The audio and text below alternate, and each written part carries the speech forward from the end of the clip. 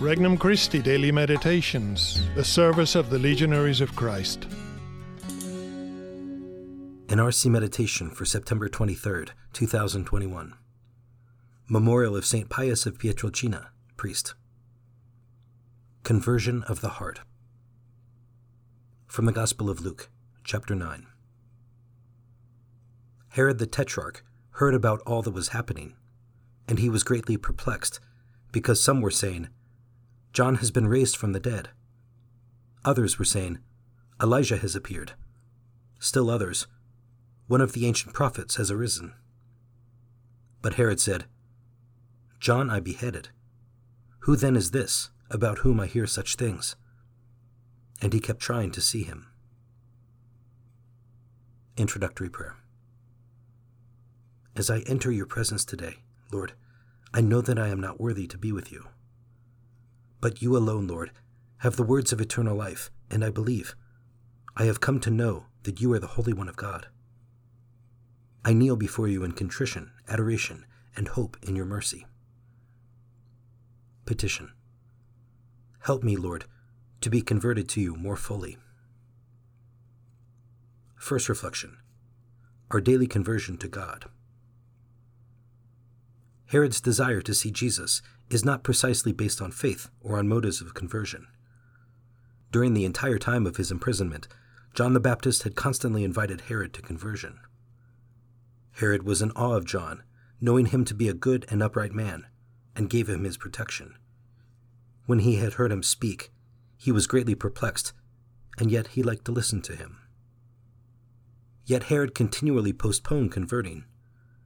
We need to convert daily. It isn't enough just to say that we have accepted Jesus as our personal Lord and Savior and have been born again. We have to start living that new life, renewing our option for Christ each day. Today, I want to convert from my weakness and shortcomings. I want to draw closer to you, Lord. Second reflection. What is the truth? There comes a moment in life when we have to look in the mirror and see ourselves as we truly are. It takes courage to look directly and ask, who are you really? What are you making of yourself and the talents God has given you? What is the truth? Now, not everything in Herod's life is relative. There is one truth he does accept. John I beheaded. This could have been the point of departure for true conversion and acceptance of God's mercy in his life. He at least recognized that he had made one mistake. All that he was hearing about Jesus made his conscience uneasy. He was afraid that his sin was coming back to haunt him. Conversion always begins with the acceptance of our failures and inclination to evil. It is said that St. Philip Neri used to look at himself in the mirror in the morning and say, Lord, watch out for Philip today, lest again he betray you. Third reflection. Blessed are the pure of heart. Jesus himself taught us in the Beatitudes, Blessed are the pure of heart, for they shall see God. Explaining this beatitude a little more in detail, St. Gregory of Nyssa says, The man who sees God possesses in this act of seeing all there is of the things that are good. By this we understand life without end, eternal incorruption, and undying beatitude. With these we shall enjoy the everlasting kingdom of unceasing happiness.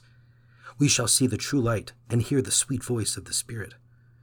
We shall exult perpetually in all that is good in the inaccessible glory. Seeing and possessing God is the result of our daily conversion.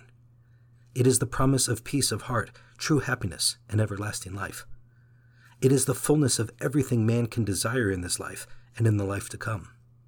It is the very meaning of our existence. What more could we ask for? Conversation with Christ. Lord, I truly long to see your face. Do not hide your face from me. Help me to accept myself as I truly am and strive to overcome my weaknesses and my inclination to sin. Help me purify my heart so that I might see you in my everyday life and possess you forever in the life to come. Resolution. I will seek true conversion of heart today by reciting a sincere act of contrition and trying to attend Mass, or at least make a visit to Christ in the Eucharist, if possible. For more resources, visit regnumchristi.org or download the Regnum Christi English app today.